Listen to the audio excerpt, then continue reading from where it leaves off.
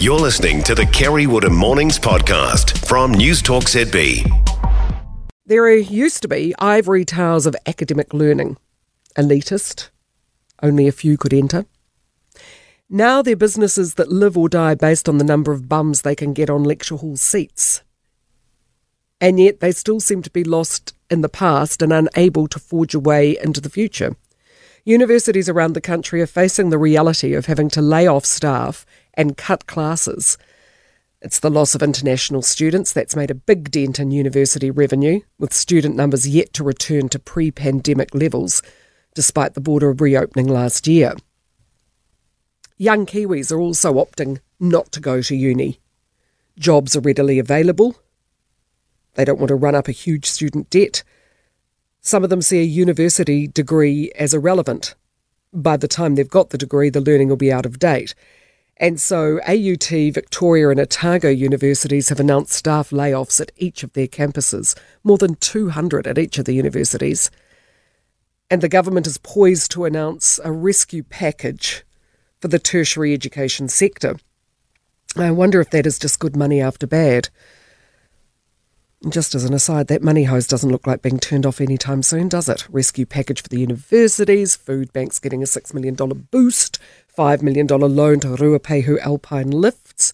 H&J Smith and Invercargill must be a bit brassed off that the government doesn't see fit to go into the department store business, but I digress. Back to the unis.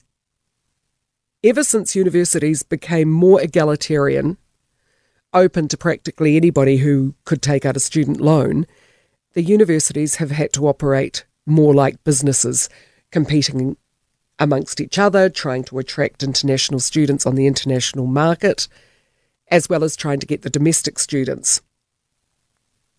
Taxpayers still pay the lion's share of any student's degree, and yet 1 in 3 university students does not complete a bachelor's degree, according to government data released in 2018.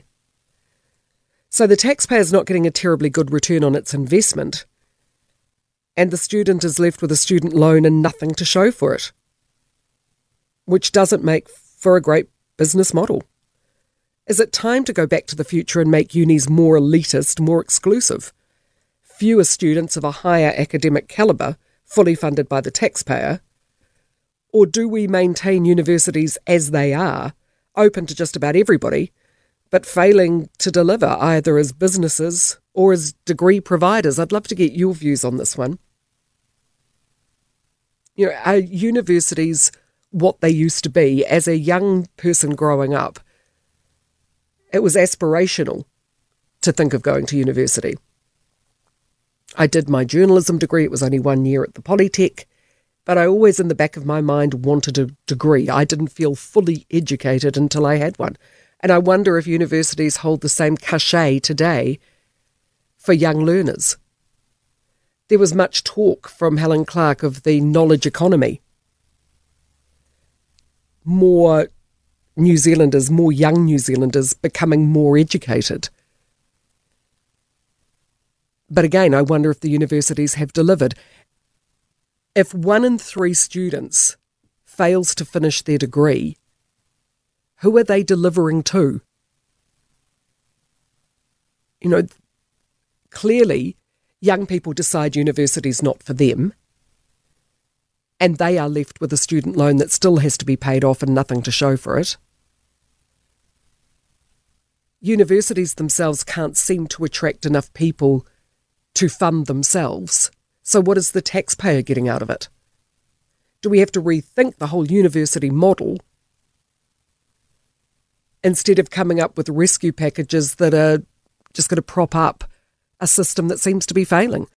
For more from Kerre Woodham Mornings, listen live to News Talk ZB from 9 a.m. weekdays or follow the podcast on iHeartRadio.